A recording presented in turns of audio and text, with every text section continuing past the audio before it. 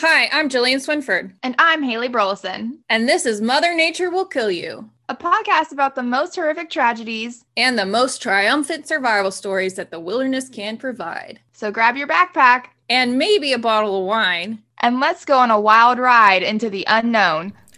Walking down this road I go, but I am going alone, running far, far from home, till I am but skin and bone. I don't want to die,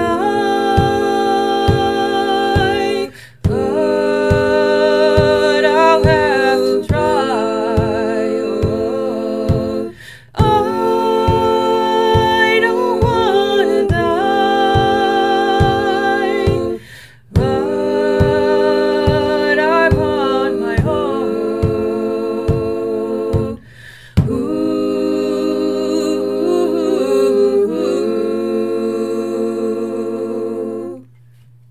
Hi. Hi. Hello, everybody. Hello, our listeners. And welcome We're back. back at it. To creating nightmares that will make you never want to go to sleep. Yeah, so the past few episodes we've recorded in the morning time. Mhm. So it gives me all day to recover. And then now today for this episode, it is 8:04 on my East Coast time. So it is an hour and a half away from my bedtime. So You'll be fine. Just, images of dead people might be burned into your eyelids. It's casual. good thing I got the Headspace app. Wake up and put on a nightmare SOS meditation. Gets me right back to sleep. I mean, whatever helps, man. So how are you? I'm good. I feel like it's been a minute since I talked to you. Yes. Yeah, I don't know where we left off. A lot has happened. Well, because the last time we recorded, we were in my old rental house and I was in the process of moving. I think I was painting that weekend, if I remember, because I listened to that episode recently. And now I'm in a new house, which is an actual legitimate house and not a concrete cinder block bunker that looks kind of like a house. Moving up in the world. Moving up. It's one of those things that you have to deal with living in the middle of nowhere is housing. It can be difficult to find. Oh yeah, for sure. Feel that right now.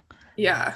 It's gotten worse. Like when I first moved down here, it was limited options. Now there's no options. Yes. Like it's the rental market and the housing market have just gotten bananas. And so all the rentals in this area were like the same price, which was too much, more than I wanted to pay. But I was like, if I'm going to pay this amount anyway, I might as well get a nice fucking house.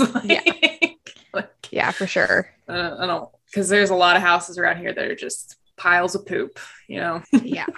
So, yeah. well, I'm glad you enjoyed my recipe that I sent you.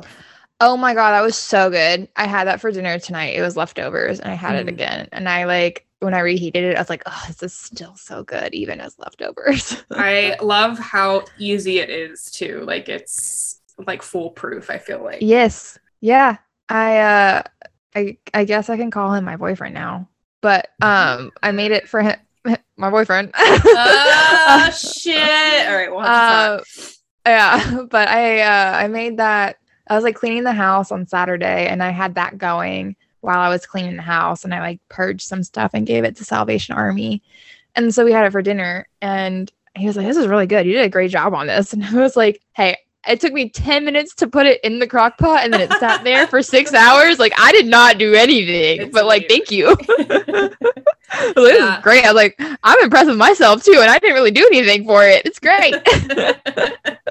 So you can thank Jillian. She's the one that gave me the recipe. For our listeners, it's a Pinterest recipe. It's a crock pot pork loin with apples that you like cut little slices into the pork and you stick apple slices in and you just put like cinnamon and honey and rosemary, like onions, all kinds of good stuff. So I think it's like an apple pork loin. You can look it up on Pinterest and it is like the easiest freaking fall recipe. And I am just living for those kinds of recipes right now. Oh, it's still like 90 degrees out. Yeah, same. Yeah.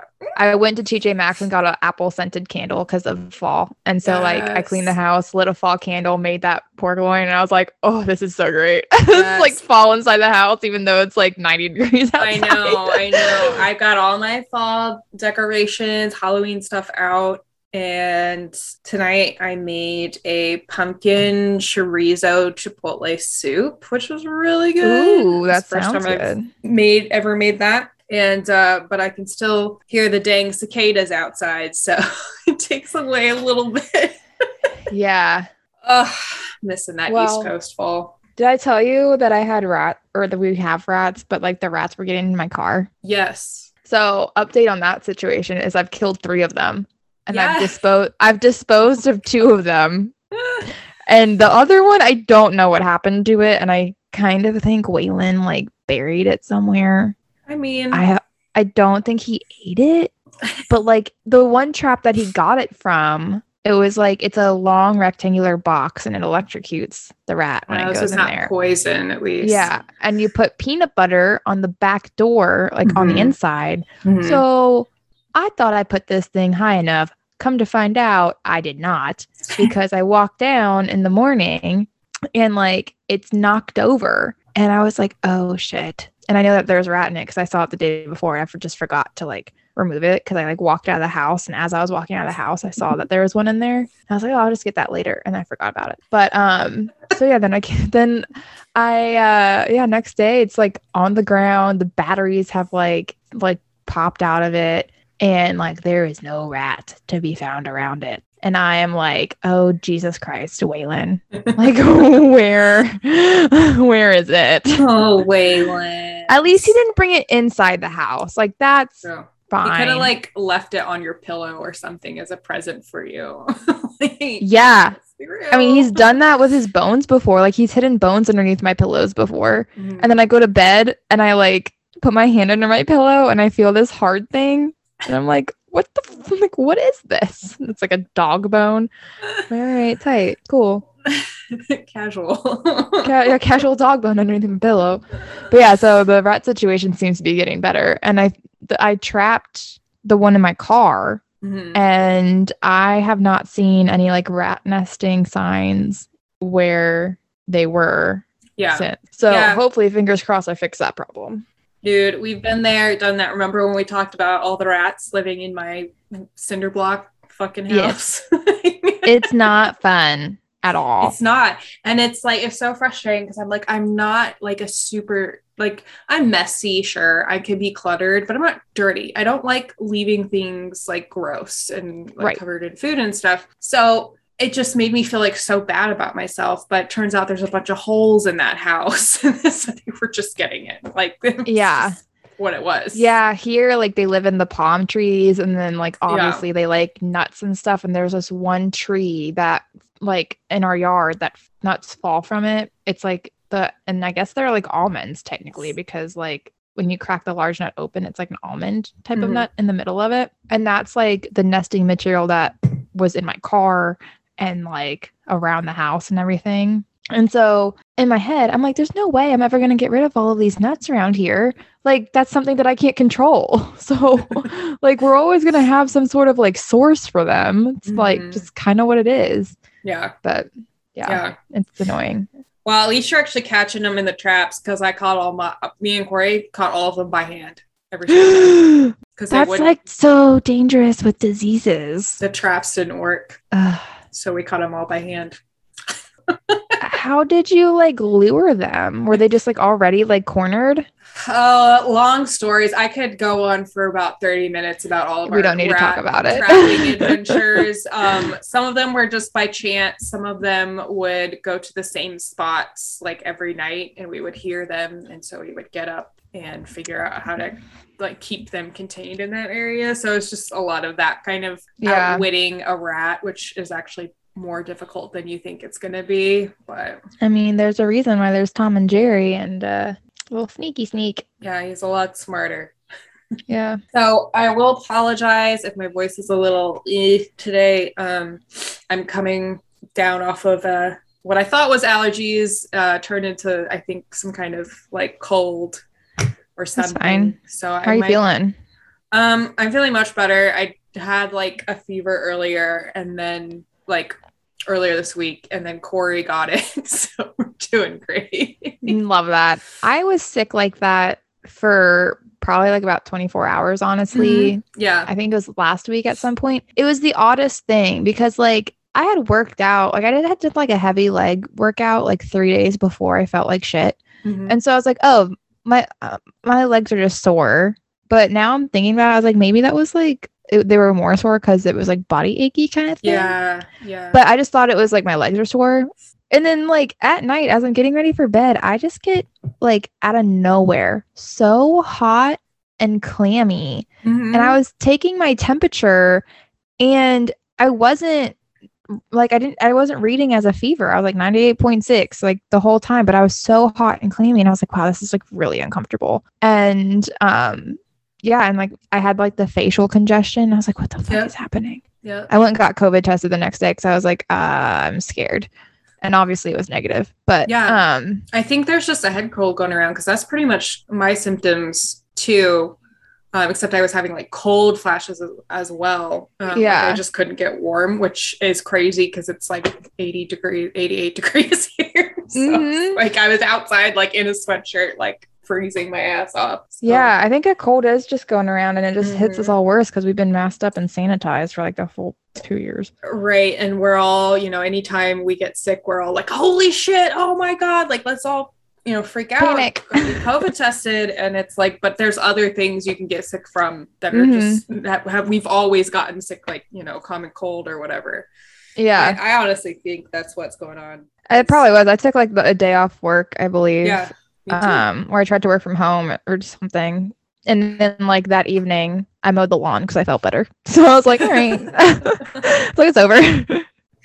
Oh, that's nice. Mine's dragging out, unfortunately. So I may be blowing my nose a little bit, but it's fine. So I heard that we can take breaks. Or we talked about that you have an update on the Gabby Petito case.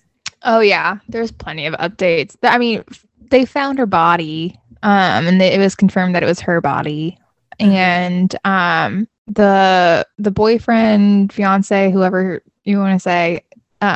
His name is Brian Laundrie. He is still not talking and neither are his parents. And in fact, at this point, he has been quote unquote missing for, I think 2 or 3 weeks now. It's been a while. It's been like since I moved, which was like 3 weeks ago. So. Yeah, it's been a while. Sorry, now I got something in my throat. I know. And so his parents had told the authorities that like he was missing, and they alerted the authorities about, I want to say it was like 3 days after he had like left the house, which like, I don't know, 3 days is a little much considering the current situation. Yes. Like the whole speculation to him having something to do with Gabby's death was going on. And so if I were his parents, I'd be like, you probably shouldn't leave the house or go anywhere because like your face is all over the news and people hate you, and you know, just lay low if anything, right? Yeah. So he apparently, his parents said that he went to the Carlton Reserve, which is this nature preserve in, I think it's Sarasota County. And so his parents say that he's in this reserve, and the authorities are looking for him. They're still looking for him, but it's like this massive nature preserve. Yeah.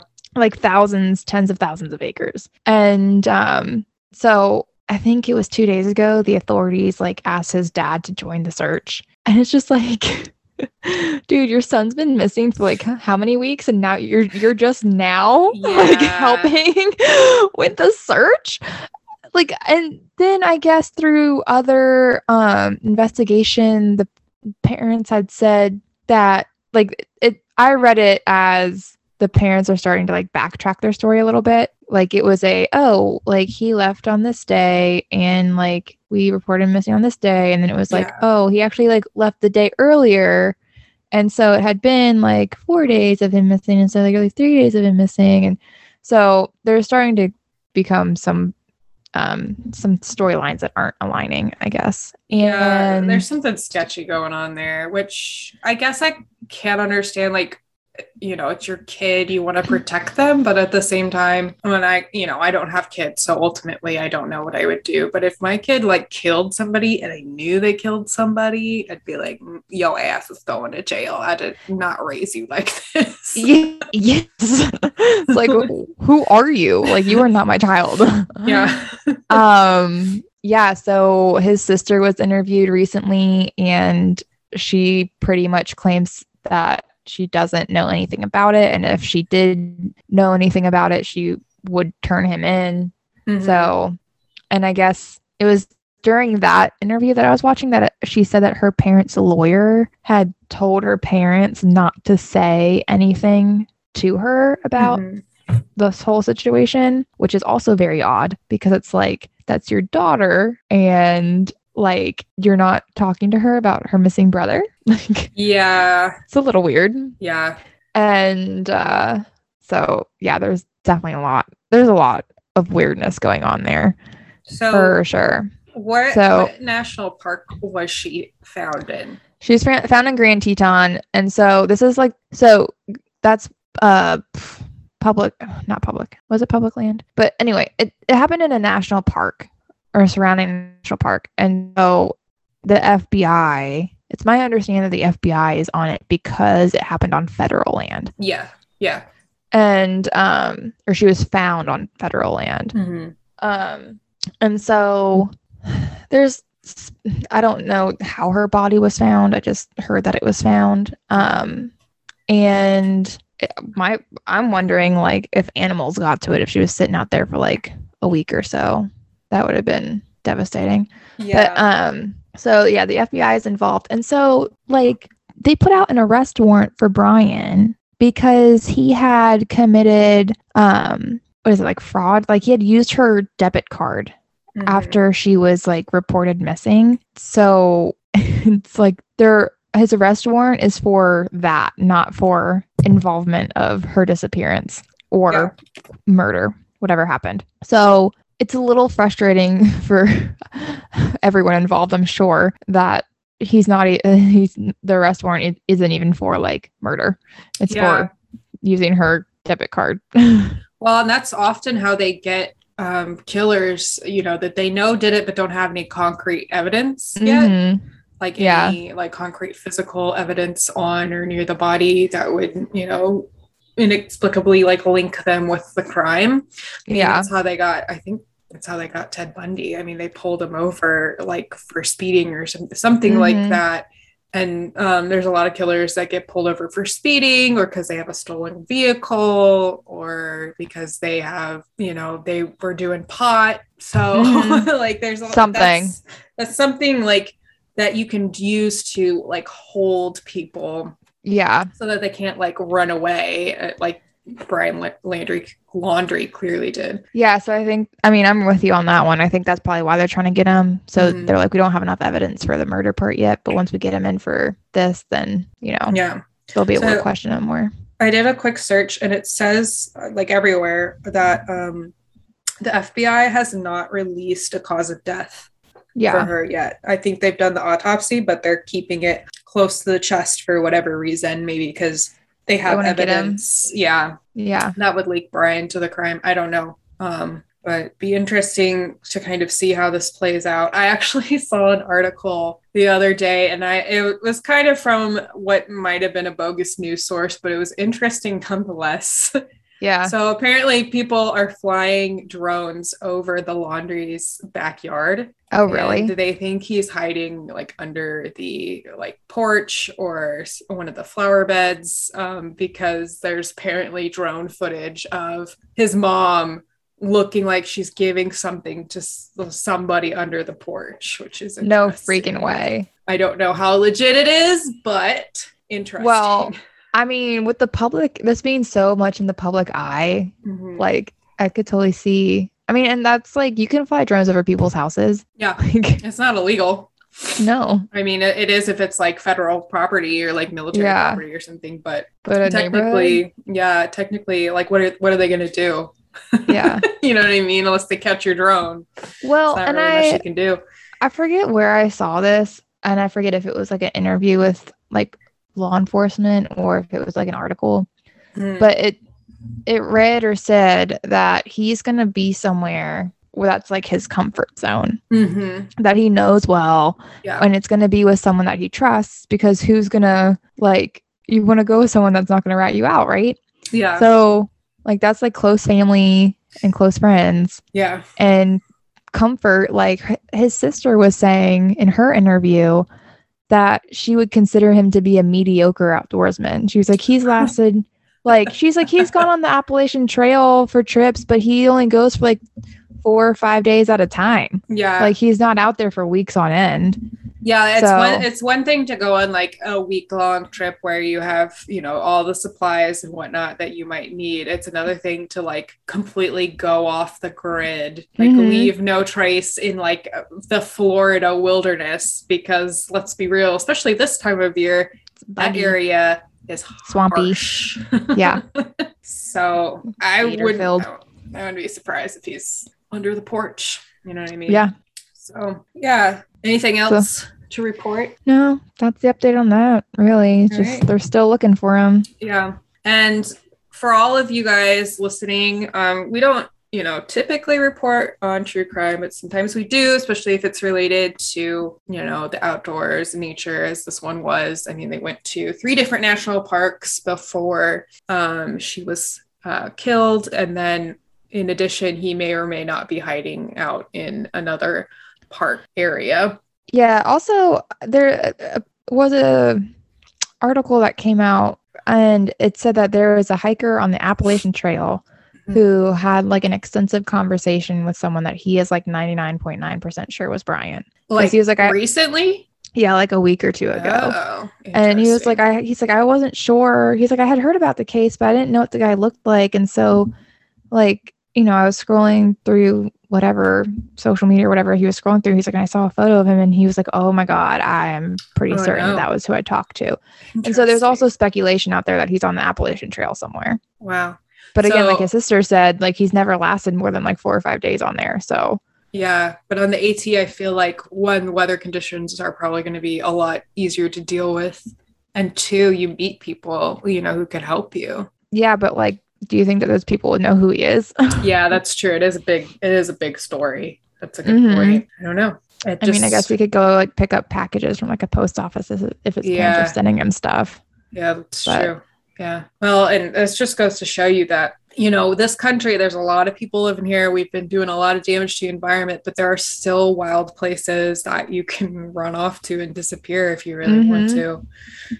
Like, it's possible. I've started to pay less attention to the story because I'm just like, you know, if there's a major development, like it's going to be the first thing anybody says. Yeah. So. Yeah. Well, and waiting for that.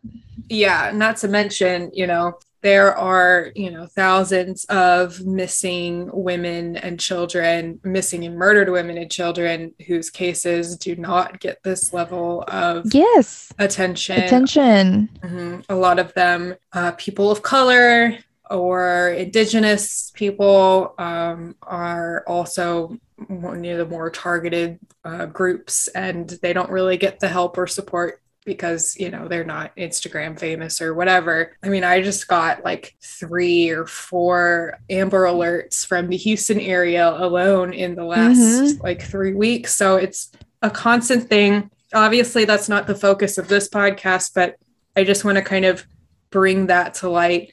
And if it's true though, go that's support. What I said the last time. I was like, this is so blown up, and like thankfully they have the money to blow it up, because I'm sure part of this is like, if you have the money to put this missing person case out there, then like, you know, but well, and that's not to say that, you know, Gabby Petito doesn't deserve justice. That's not, I'm saying that everybody. Oh no, not at all. Everyone. Yeah, I'm not saying that at all. Yes. Every woman, man, or child who's killed unjustly, brutally deserve justice, and we just don't see that in this country for everybody. Yeah. No. Yeah. So, but I mean, imagine if every case was blasted as much as this one was. Like, that's all you would see every day. I know, it'd be exhausting. Absolutely. That'd be like, and it'd be so hard to keep up with. It would be. It is, and that's part of the problem. But So how do you solve that? There's no easy answer, unfortunately. Teach men to not be dicks, I guess. Yeah. Like, hey, don't kill your girlfriend because you have a disagreement. You can just break up and it's okay. Yes. Yeah, that poor girl. That was one of the things she said apparently to the officer in Moab was like she gets anxiety being away from him. And so I have no idea what that relationship was like. Obviously, yeah. The interview with that police officer said that she did tell Gabby that like you're in a toxic relationship. It'd be best to distance yourself from him. Oh, wow. And then that's when she was like, I get anxiety like being away from him. Apparently, this is all from. Yeah. I mean, that's kind of a sign of an abusive relationship, though. I mean, she's probably, for lack of a better term, in kind of a Stockholm syndrome, where she thought she was more dependent on this person emotionally because he might have been very likely manipulating her. Yeah. And so, I said that the sister was like, I had, I don't know where he is. I had no idea about it, blah, blah, blah. Mm-hmm. Well, apparently like a few days after he got back without Gabby, the whole family went on a camping trip to, I forget what the park was called, but it was to another park in Florida. And I was reading comments about, like he was on some news article about the case and I was reading the comments about it. And one of the guys commented, he was like, something's up with the sister. Like, I know she says she doesn't know anything, but how are you going to go on a camping trip with your family a few days after your brother returns without his girlfriend that you knew was on a trip with? Yeah. Like, what? I mean, maybe he was manipulating them too and lying. I mean, you could always be like, oh yeah, Gabby said to keep the camper at my house because she, doesn't have room for it at her house or whatever. Mm-hmm. I mean, it's possible. It's entirely possible. Yeah. I don't know. A wild story though. Yeah, it's interesting. So speaking of spooky stuff. Spooky season. It is spooky season. Not ready. It's not that scary. It's actually to me, it's more interesting than scary, but there is an uncomfy picture that you are welcome to look at. You do not have to. You've already seen it because you went ahead and looked stuff up. I like to ruin things for myself. What can I say? Yeah, I'm going to suggest that you don't do that on the next one. It's a defense mechanism. When I get anxious during movies, I start looking up the plot.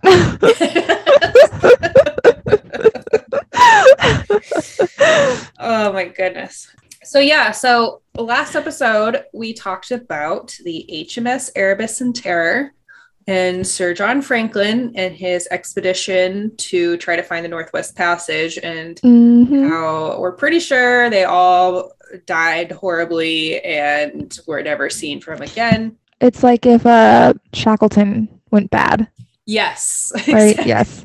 Shackleton failed, essentially. This is what would happen. However, there's so few remains to really figure out what the hell happened to all these people that's what makes this whole story interesting. Oh, and the two ships also disappeared. Right, because they got crushed and sunk beneath the ice, and so they're just out there somewhere. So there's literally no evidence. It's like they just up and vanished. Yeah. I mean, there is evidence, but it's not solid, a lot. Not solid evidence. So today we're going to kind of pick apart what discoveries have been made in the 20th and 21st century. So pretty recently. And we're going to use real science to kind of figure out what happened to everybody. Not that fake science that you learn on the internet. Well, I'm saying not science circa 1850, Yeah, no, I know what you mean.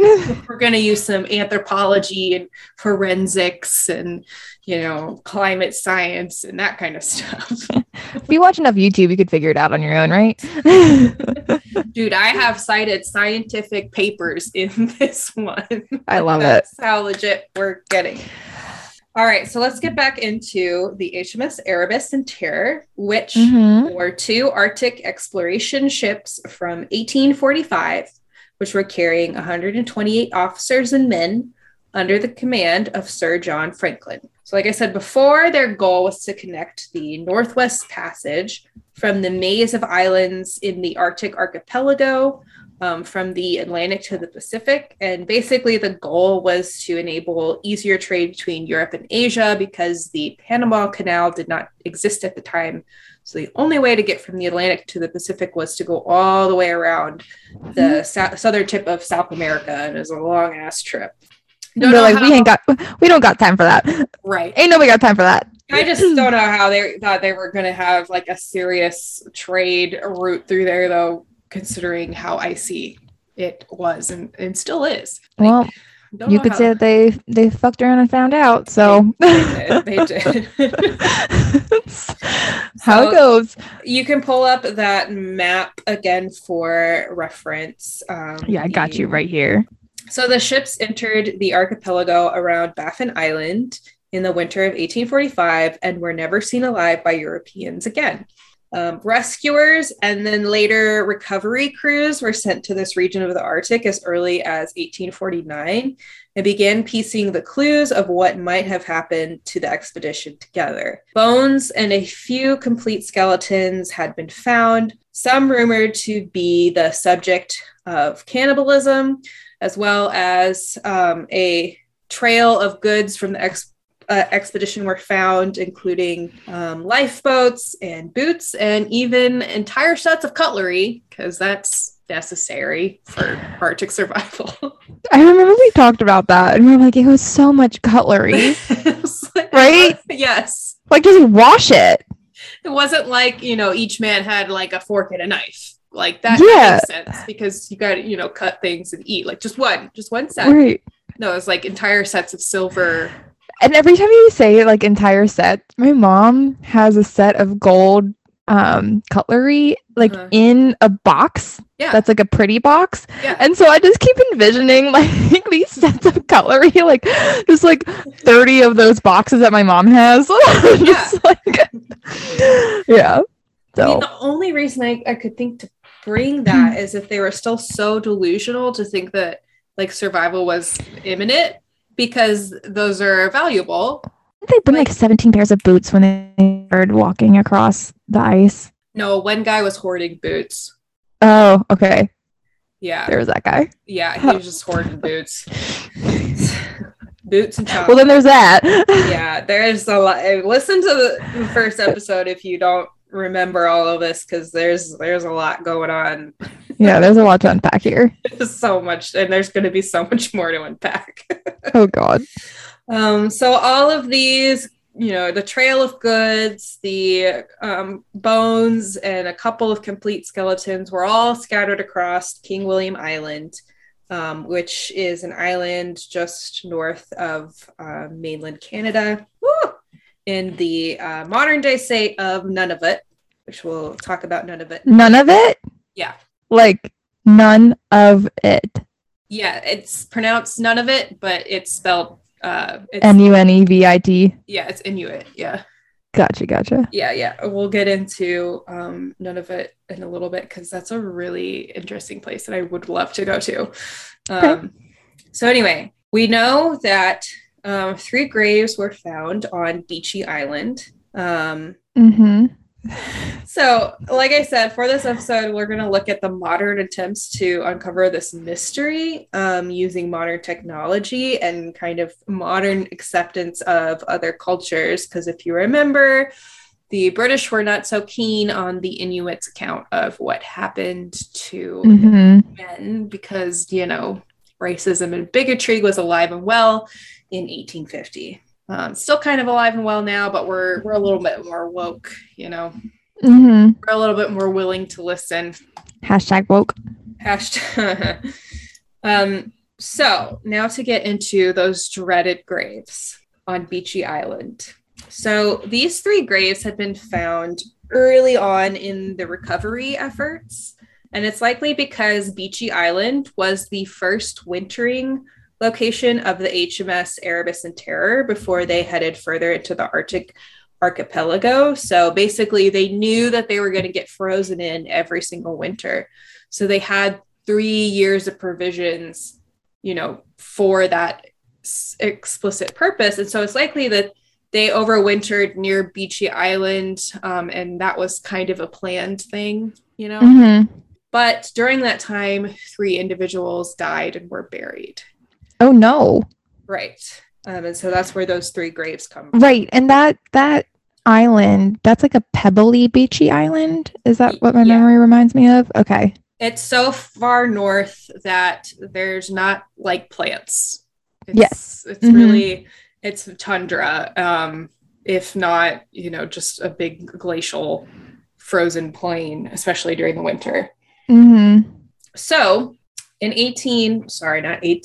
19 in modern. It's like, that's a big difference. In 1984, forensic anthropologist Dr. Owen Beatty found relics and human remains that were overlooked from early searches and actually decided to exhume those 3 bodies.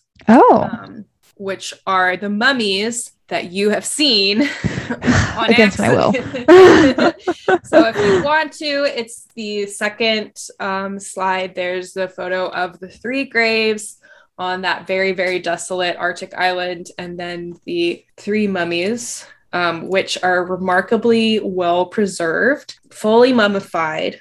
And so their faces are somewhat distorted just because, mummification kind of pulls and tugs and dries out your skin. So it's going to pull your face in different directions. But they're incredibly well preserved. I can kind of picture what these 3 individuals might have actually looked like. Icky. They're icky, but that dude has a full head of hair. He does. It's gross. And that guy has I keep knocking my teeth on the microphone. Ugh. Yeah, no, they're definitely hairy. They still got a look to them. They look like zombies almost, I would say. Or vampires. That one on the right looks like a vampire. Yeah, absolutely. Have you seen What We Do in the Shadows?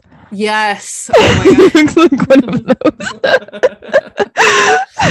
Yes. So, there's some decaying wear and tear on these guys, but still it's incredible how real they look considering they died in 1845 and were dug up in the 80s. That's crazy. And that's what the Arctic can do for you. Is the one on the left a woman? No, they're all men. I should not have zoomed in. I don't know why I did that. So these guys are going to haunt your dreams. So if you're not interested in seeing pictures of dead bodies, don't go look this up. Just don't do it. But there are mummies. They're not, bloody. They're just kind of distorted. So once they dug these guys up, obviously they're well preserved because of the extreme cold of the region and the dryness, actually. Well, yeah, that's what I was going to ask. And that one dude on the left, it looks like his nose is frostbitten. It's black, but I don't know if that's from being a mummy or not. I'm not sure, but it could be a little column A, a little column B, Yeah.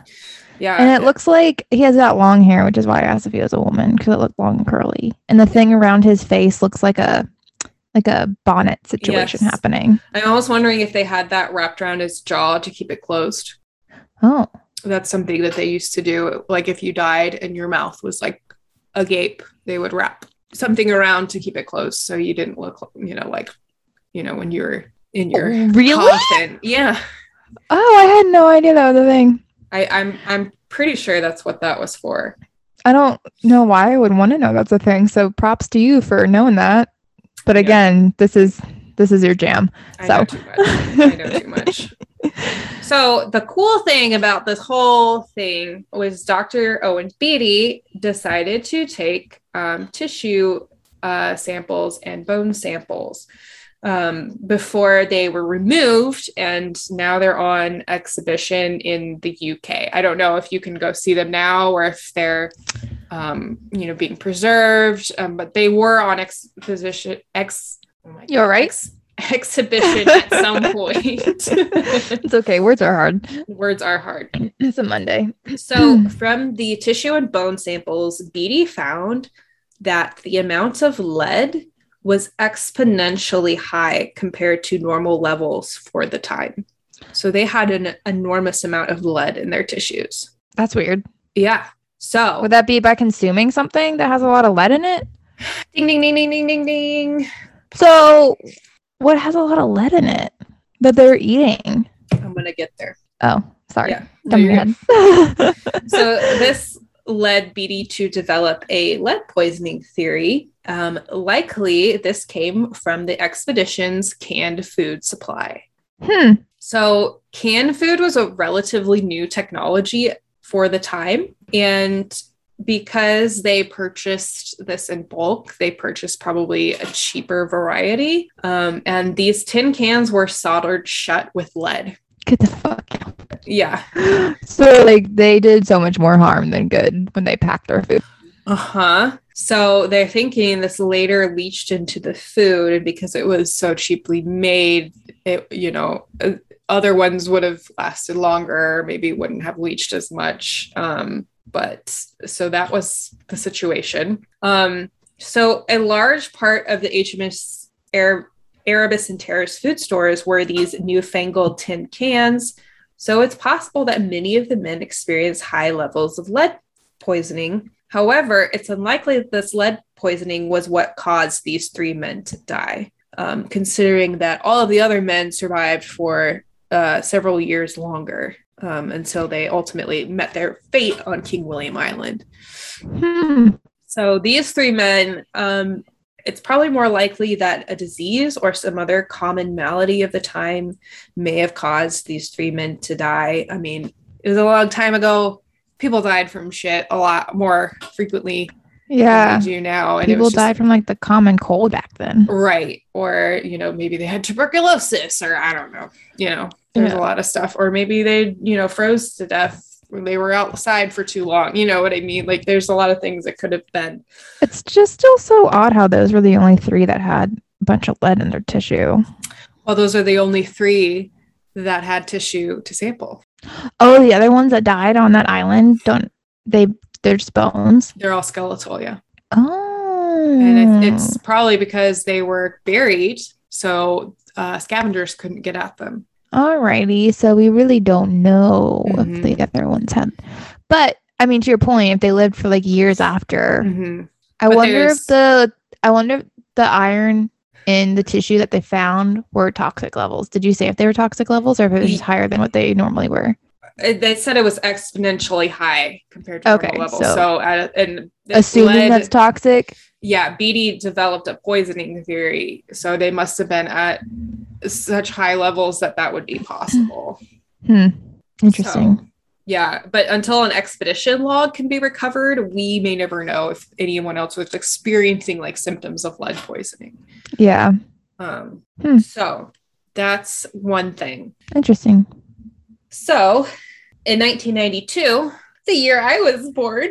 That was a good year, wasn't it? That was a good year. I say that whenever someone references 93. I was like, oh, that was a good year. That was a They're good like, year. really? What happened? I was like, I was born.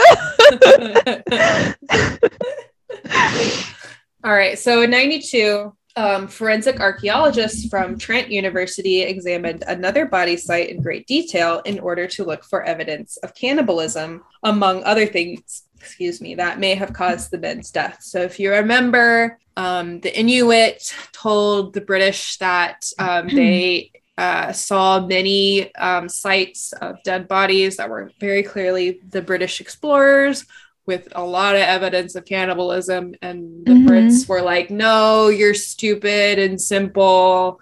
It can't be that. Or British. They would never do that. Yeah. They would never resort to that because they're British heroes, yada, yada, yada, yada, yada, yada. But I mean, it's very likely that happened. I mean, desperate times call for desperate measures. And that's very much a desperate time.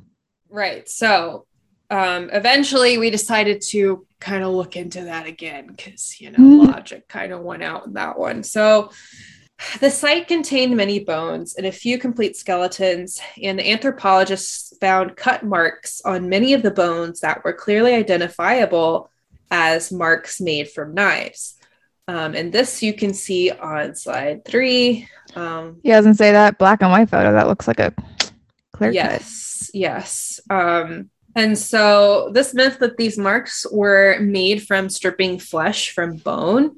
And this is seen as in other cases of cannibalism and not from animals scavenging the bodies. There was also metal found in the bone cuts that was later identified as British steel.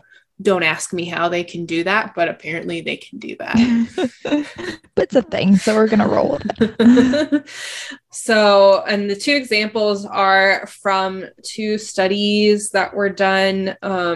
Keenly Side et al. 1997 and Mays and Beatty, aka Owen Beatty from the Beachy Graves, 2016. So this mounting evidence showed that the early Inuit accounts of cannibalism were correct. And those accounts were basically that they came across the site where they found body parts in cook pots. Oh my God. Yeah, like it was very obvious. So they're literally like, bro, like they clearly cooked things like humans. Like, yeah. Not a joke. They ate them. They made some good soup. I had to. I'm sorry. That has been a trend. I had soup for dinner tonight. Yes, I did too. I thought about that actually. I was like, oh, good soup. Good soup. Oh, God damn it. This is what TikTok has done to me. So anyway, yeah, those are the accounts we're talking about. We're not just talking about like, my life. Oh, it looks like they gnawed a little bit on. No, they were like straight up cooking human beings. Cooking them. Yeah. So, and even a few of the early British recovery team members found evidence of cannibalism on the bones, but they were basically, shut up to as well by the, British royalty and all of those folks.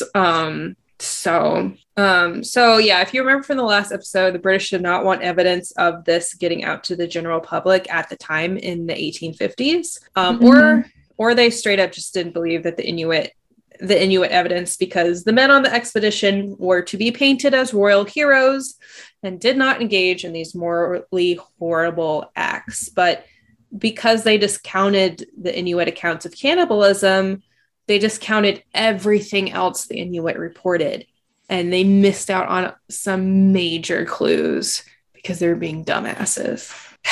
Well, play stupid games, win stupid prizes. So let's get into modern day research because it's so good. Let's do it. Okay. Do I need to buckle up? Yeah, strap in. Strap in, buddy. All right.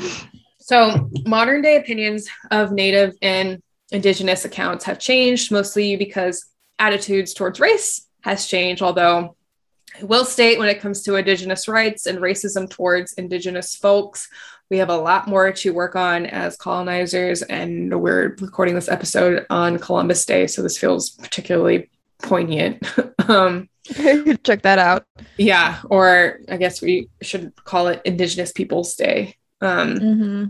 But because attitudes and opinions are slowly changing, Canadian scientists and anthropologists have relied enormously on Inuit oral histories in piecing together this puzzle, especially in the last couple of decades. So the Franklin expedition took part almost entirely in the modern day Canadian territory of Nunavut, which only just entered provincehood in 1990. So essentially provincehood is the same as statehood. They have provinces up there instead of states. It did not become a province until 1990. That's how wild and up there. It's like 31 years old. Yeah, it's not a very old province.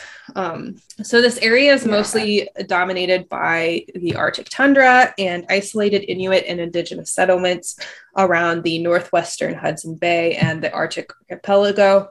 And so Inuit oral histories have become monumentally important to this mystery because this entire story takes place entirely within this province. One of the primary experts on oral history surrounding this expedition is Louis Kamukak, who has collected information from the Inuit historic knowledge, as well as keeping track of what he calls grave sites thought to be attributed to the British expedition all over King William Island and the surrounding area. So Kamikak lives in Joe Haven, which is the only permanent settlement on King William Island and is primarily an Inuit community. However, due to their subsistence hunting and gathering traditions, Kamikak and others are very familiar with the surrounding land. And so Outpost magazine went out to a few smaller uninhabited islands south of the King William Island, and they're called the Todd Islets. They're literally a little teeny group of islands just south of King William Island. They went with Kamikak to view one of these grave sites, which is only known to local Inuit communities. These grave sites are likely the furthest south that any of the men ever got on their long trek towards the Back River, which is where they were hoping to take a ride down, hunt some game, and get to a trading outpost on Great Slave Lake, which would have been their closest European inhabitants, which was several thousand-mile trip. So the Todd Islets were probably the farthest south that they had ever gotten. And these sites are only comprised of a small scattering of bones within a rock cairn. Kamikak explained that the graves weren't Inuit because Inuit don't bury bodies under rocks with markers wrapped up in cloth. In addition to knowledge about these grave sites, Kamikak is instrumental in collecting place names and Inuit knowledge about this expedition, including the historic oral knowledge of the locations of the two ships, which went missing shortly after the men did, disappearing beneath the ice. He states that there is a location called the Boat Place in Inuit oral history that is likely the location of one of the ships. So if you go to slide 4, you can see Louis Kamikak showing the outpost journalists the alleged graves of expedition members in the Todd Islets. There's a picture of a human cranium from one of the sites on the right. And so they're just kind of out there. You're not really protected. Once again, these areas are very desolate, very few vegetation, lots of rocks. And of course, they're there during the summer months where there's not, snow and ice all over the ground. Right. And I can only imagine that there's not a lot of animals around either. Is that? There are, it just depends. So when they were there, the winter was particularly harsh. So there wasn't a lot of game even in the summer. And so I think it just depends what time of year, but I definitely think there's more sea life in the area. So seals and whales and that kind of thing versus land animals. But there's definitely polar bears and stuff like that. I gotcha. Yeah. But polar bears, of course, hunt seal. So, so not a lot of large land mammals. No, I guess not. Yeah. Sounds about right. Looks about right. Pretty desolate place. And I mean, the Inuit have been collecting, knowledge of these sites as they're just going around and hunting and doing, living their lives, essentially. And they're just stumbling across these places. But because we haven't really been interested in finding out what's going on with the story until recently, they've just kind of been, kind of lost to history, which is interesting. So in recent years, and I am talking about within the last 10 years, something extraordinary has happened. Ooh. Okay. So the Canadian government was involved in a massive, modern 6-year-long project using an intensive sonar system to search for the two ships in the Arctic during brief summer search windows. In addition, land-based searches near the Boat Place had found pieces of a British ship washed up on the shore of King William Island. Using both ship sonar, unmanned sonar, searching vehicle, just this little robot guy that they just send out, and he does the sonar, especially in areas where there's more ice that they may not be able to get to. So using the ship sonar, the sonar searching vehicle, and the Inuit oral accounts of the ship's historical locations gathered by Kamikak, They found the wreck of the Erebus in September of 2014. Oh, get the fuck out of here. That's not too long ago. And this was 170 years after it disappeared. 170 years. Good Lord. It took them to find this wreck. So the ship was sitting in just 11 meters, 36 feet of water, but was covered by ice for most of the year. So it was. So they never would have seen it. Yeah. Never would have seen it. So wait, and how far away? I'm looking at this map. So how far away was the ship that they found just where the bodies were found? What bodies? Which bodies? Sorry, yeah, you're the ones that the three dead ones. Oh, those were much farther north, but remember, we know that the ship managed to get farther south because they left the note in the cairn on King William Island. Right. So we know their last location, which is shown on this map. It says Erebus and Terra abandoned in April 1848. And so I see that. The last recorded location. And you can see all the way down south, north of the Adelaide Peninsula is where it was found. How to get down there. I gotcha. Mm-hmm. So they knew the original, like the last known location, but it wasn't there when they went to go look for it. And so this is a huge amount of... Are there gyres there? There are a lot of currents running through the islands for sure. Gotcha. Not gyres are more of like an open ocean thing. As I figured. Yeah. So divers confirmed. I wasn't sure if it's just different up there. Same thing, but different situation. No, it's kind of like anywhere else that has a lot of islands, really. You get like currents that move through there. I mean, it's definitely different with the ice pack, but there's a lot of ebb and flow that goes on in that area. Gotcha. Yeah. So divers confirmed the ship was from the expedition when they found the ship's bell with the year 1845 on it, which was the year the expedition left for the Arctic. And there weren't any other ships that looked like that in that part of the Arctic. So it was definitely either the Erebus or the Terror. It was later confirmed that the wreck was the Erebus when sonar was matched, or like the sonar picture of the entire ship was matched up with the plans, like the historic plans of the ship that they had at the National Maritime Museum.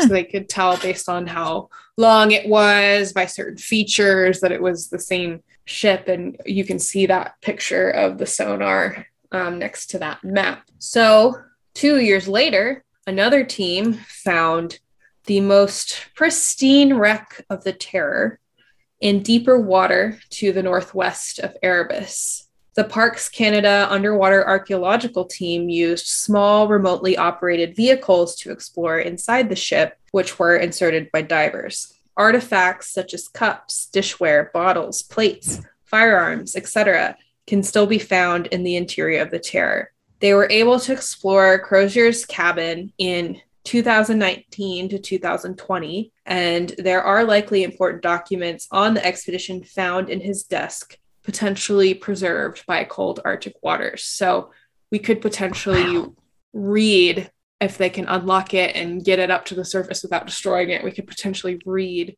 That's so cool. About the expedition. That's so cool. I know.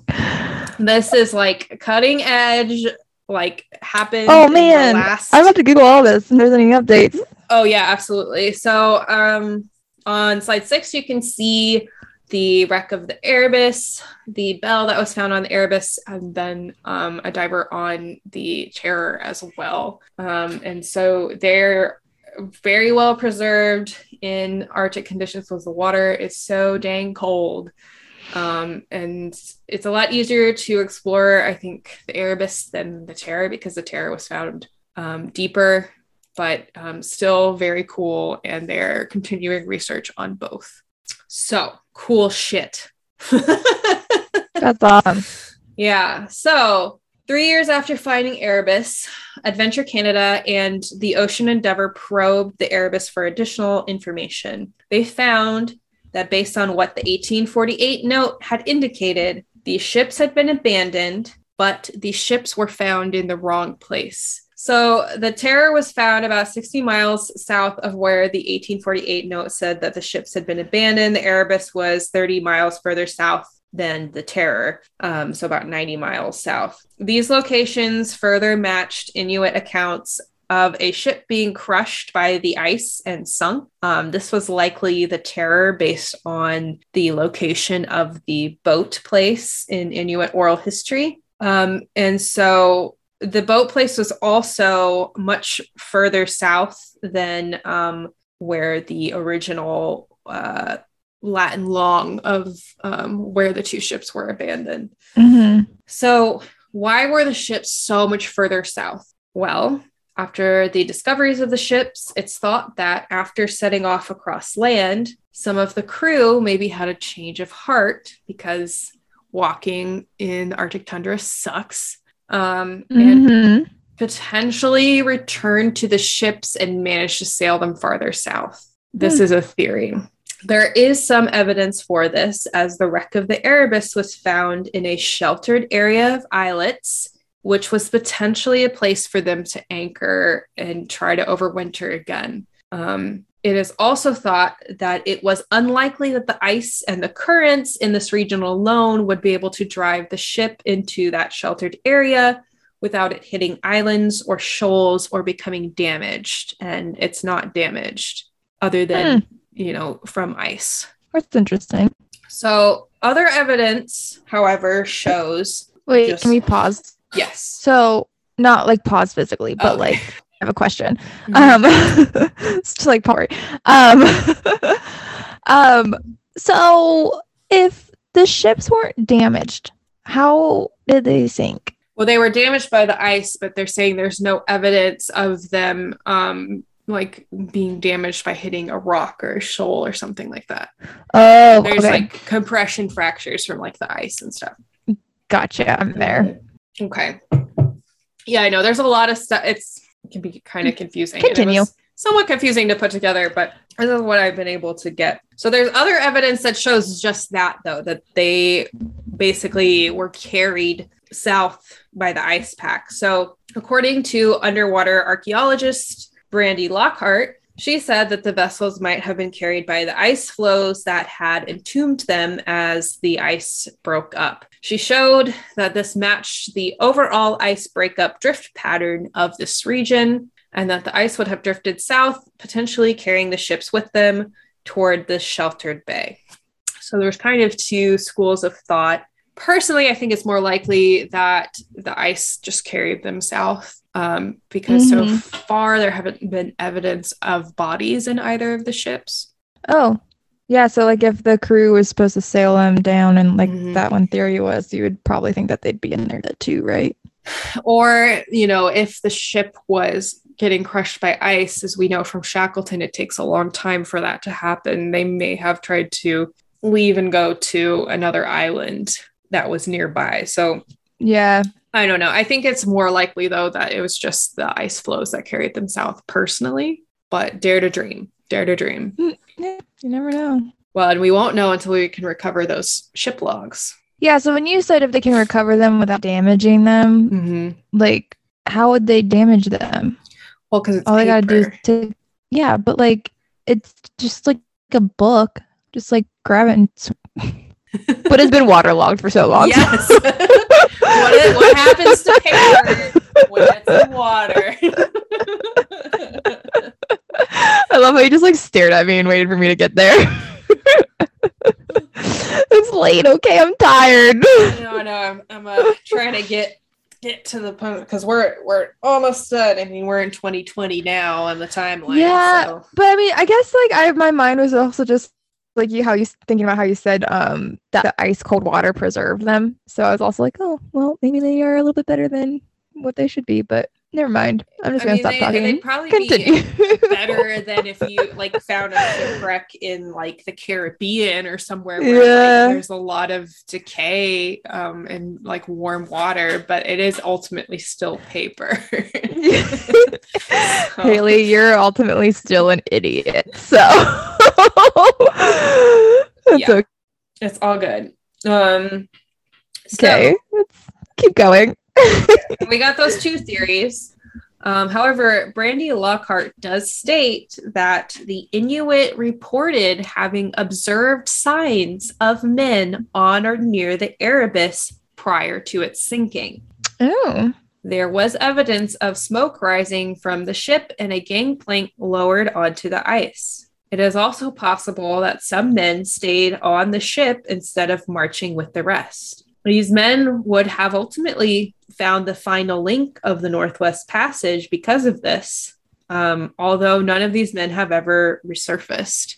To date, no bodies have been found on the Erebus or Terror shipwrecks. So ultimately, they died because we never heard from them again. Mm-hmm. But we don't know where their graves are, which is interesting, if that's what happened. I wonder if they're like dead in the ocean somewhere. That's possible. They could also be one of the many grave sites that are further south of King William Island that Louis Kimmicack found. Yeah. That's my thought. Yeah, it's really, because the problem is there's not a lot of full bodies to base anything off of. Yeah. But if we can read those freaking ship's logs, maybe we can figure that out, because they probably would have still kept a record if that's the case. Yeah. Mm-hmm. I want to know. 2021, let's get on this. Why don't you just go dive down there yourself and just get it real quick? Pass. Hard pass. Too cold. Yeah. And I'm not good enough at diving, so. Yeah, when I was getting certified, I dove my cert dives in a quarry in Northern Virginia in November. And I had a 9 mil wetsuit on, and that was not fun. I was still cold. Lake Rawlings? Is that where you were at? I was not at Lake Rawlings. I've done that, but it wasn't there. It was literally a quarry like in Northern Virginia. Oh, and Lake Rawlins is central west-ish. Yes, I say.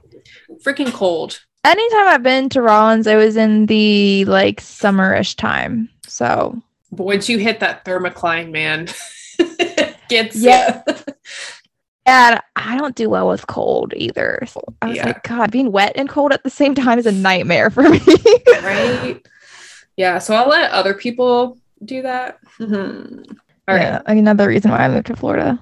Yes. The cold weather diving isn't even really that cold. No. All right. So according to Inuit accounts, the Erebus was actually found exactly where the Inuit oral traditions have said that a ship sank during that time period. British officials didn't really listen to Inuit accounts, surprise, surprise, because they were repulsed by the confirmed reports that some of the survivors resorted to cannibalizing their own men. Lockhart states that since 2018, Parks Canada has been working on the Franklin Expedition Inuit Oral History Project to gather existing oral histories related to the 1845 Franklin Expedition and the Inuit lands where the wrecks were found from Inuit knowledge holders, community members, and Parks Canada experts. So this information was absolutely vital to finding the two ships and may help us put together the final puzzle pieces if the ship's logs are recovered. So it's kind of like a huge redemption to all of that the Inuit have been saying for, over a couple centuries now, which is great. Pretty much a big I told you so. Yes. So right now, the working theory about what happened is that they all died one by one, succumbing to scurvy and exposure as they slogged across King William Island, dragging sledges in search of safety. But there is potential that some of them may have returned to the boats to try to make one last push, or that maybe some of the crew stayed behind on the boat. There is also evidence of lead poisoning from the Beechey Island graves, and this may have contributed to the weakness of the men as they tried to make their way south. Their food would have literally been killing them as they were eating it, which makes the whole cannibalism thing make a little more sense. Wild. Yeah. So there is... Yeah. Because they figured out that their food was killing them. What were they going to eat? Yeah. And I also wonder, like, if eating each other, since it was like harming them, like you're just pretty much still consuming what's harming you anyway, because it's in you. But they didn't understand the concept of bioaccumulation, probably. Yeah. Which is basically, you know, a accumulation of toxins up the food chain. Right? Yes. Yeah. And lead poisoning does make you a little bit mad. You know, you start to go a little crazy. Yeah. Yeah. Neurological problems. Yeah. So there's definitely solid evidence of cannibalism in the cut marks found on the bones. And this may have been the solution when either the tin food ran out or they realized the tin food was killing them. Like I said, there is evidence as well that the boats floated south with the ice flow and then were crushed and sunk. But some evidence in the Inuit oral history and based on the sheltered location of the Terror, the Erebus, that men sailed the Erebus to its final resting place. Overall, the finding of the two ships and the evidence of cannibalism is an absolute vindication of Inuit oral tradition and is an important historical account to uncover. There is an ongoing recovery and research going on with both wrecks during the summer season, and the next goal is to access some sort of expedition log so we might understand what actually went down when Franklin and Crozier, actually just Crozier, because Franklin was dead at that point, along with their men, left their ship to set across King William Island to go south. Did they leave anybody on board in case the ice cleared? Did they return to the ship? Did those men aboard the ship abandon the ship after it reaches final resting place, or did they go down with it? Are there graves on the southernmost Todd Islets? There are a lot of questions and not a lot of answers. And unfortunately, past the ship's log, we will likely never know the complete story of Franklin's lost expedition. But if you have continuing interest in the story and are curious about some fictional reimaginings of the story, I highly recommend these two pieces of media. First is the novel, and this is some good late night ooky spooky reading as well. First is the novel. I won't be doing that, but thank you. If you want a good horror novel for Halloween, the novel The Terror by Dan Simmons is a retelling of the Lost Expedition with a really interesting supernatural horror twist. If you like isolation horror and a good creature feature, then this is the book for you. On top of that, Dan Simmons very closely followed archaeological research that surrounded the expedition and made a very believable account of what may have actually happened based on the real life archaeological sites, save for our monster. But a lot of the other aspects were included and kind of essential to the story, which was really cool. The second piece of media is a TV show by the same name, The Terror, that is loosely based on Simmons' novel. It is an anthology series produced by AMC that tells in-close stories within individual seasons based on historically accurate horror stories. The Franklin Expedition is season 1, and while it has similarities to Dan Simmons' novel, there are enough differences to make it a different story in and of itself. They also worked really hard on getting historically accurate costumes, and the actors chosen for the roles is great, and the monster design is excellent. So if you want to kind of go further beyond just the real life archaeological evidence, which is interesting enough, and definitely keep following the Parks Canada recovery efforts and dives down on both shipwrecks, because that's kind of an unfolding thing as we speak. But those two pieces of media are really awesome, and I highly recommend them. And that is everything we know on the Franklin expedition and what happened to them.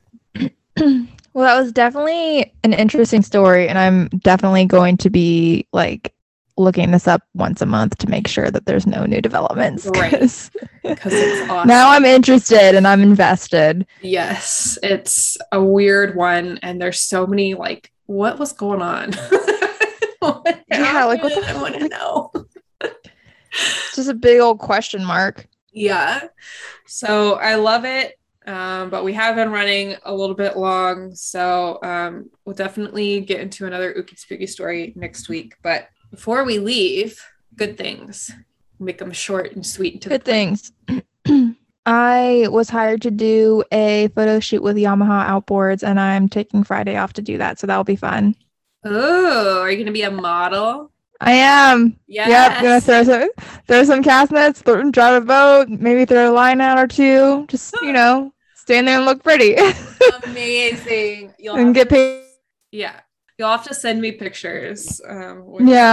All done. I want to see. I'm gonna ask about that on Friday. Like, hey, so how can we see these? And like, can anyone take my cell phone and take some photos of my while we're doing this? Yeah. And the best part is I got my boyfriend to be my boat driver, so it's gonna be like, it's gonna be so fun. I was like, yo, they need someone to drive the boat responsibly and can throw a cast net, and like I definitely know you got one of these qualities. So can you are you down? Can you take Friday off? Because he's FWC officer, so he drives a boat literally every day for like 8 to 10 hours a day. Like, that's a good point. Yeah. Like he definitely knows how to drive a boat for sure. Yeah. All right. Well, mine is that I'm living in a new house and it's great and it's a real house and we have so much room and I got to paint and I got to decorate like how I want to decorate. Mm-hmm. And so great. I painted a wall the most beautiful shade of like deep teal green and I'm in love with it. And I painted my whole dining room yellow and it looks amazing. And I've got a black wall in my bedroom. And so that's kind of what I'm living for or have been living for like the past couple of weeks. I saw your photos on Instagram and they look good. Yeah. I like it. I want to go around now that everything's kind of like set up and take, real photos of everything. But I just, got sick and now I'm back at work. And yeah, you got to rest. All right. So where can our listeners find us? You can find us on the social media at Mother Nature Will Kill You Podcast on Instagram, and on Twitter we are at MNWKY. It always trips me. MNWKY Podcast on Twitter. And then our website is mothernaturewillkillyupodcast.com. And then we're on Apple Podcasts and Spotify Podcasts and Google Podcasts, and we use Anchor FM as our uploading platform. So we're also on there. Pretty much anywhere and everywhere you can find a podcast, we're there. Just gotta search Mother Nature Will Kill You. And you can listen to us on our actual website as well. Mm-hmm. Yep. Also, if you want to submit your own survival story, it doesn't have to be crazy. It doesn't have to involve you eating another person or bringing all your cutlery with you. If it does involve you bringing all your cutlery, though, I definitely want to hear it. But when you were saying that, like, the artifacts in the ship were like pots and stuff, I was waiting for you to say cutlery. I was like, please tell me those cutlery. Cutlery! But yeah, so if you have a encounter with nature that left you a little scared or a little nervous or just a little more wary, please send it in. We'd love to talk about it at the top of the show. And you can do that.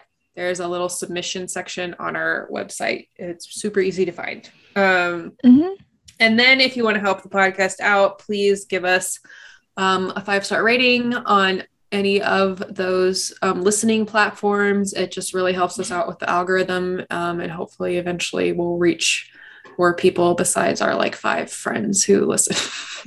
Yep. But hey, 2 5 friends, we love you. Hi, Jeff. My cousin started listening. Oh yeah? Hi, Mr. Swinford. Oh yeah, my dad. He's an avid listener too.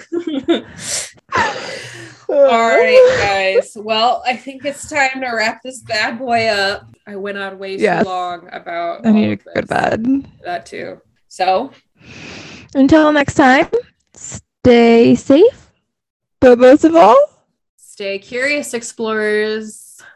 See you later. And don't forget to bring all your cutlery. You never know when you might need to eat a human. No.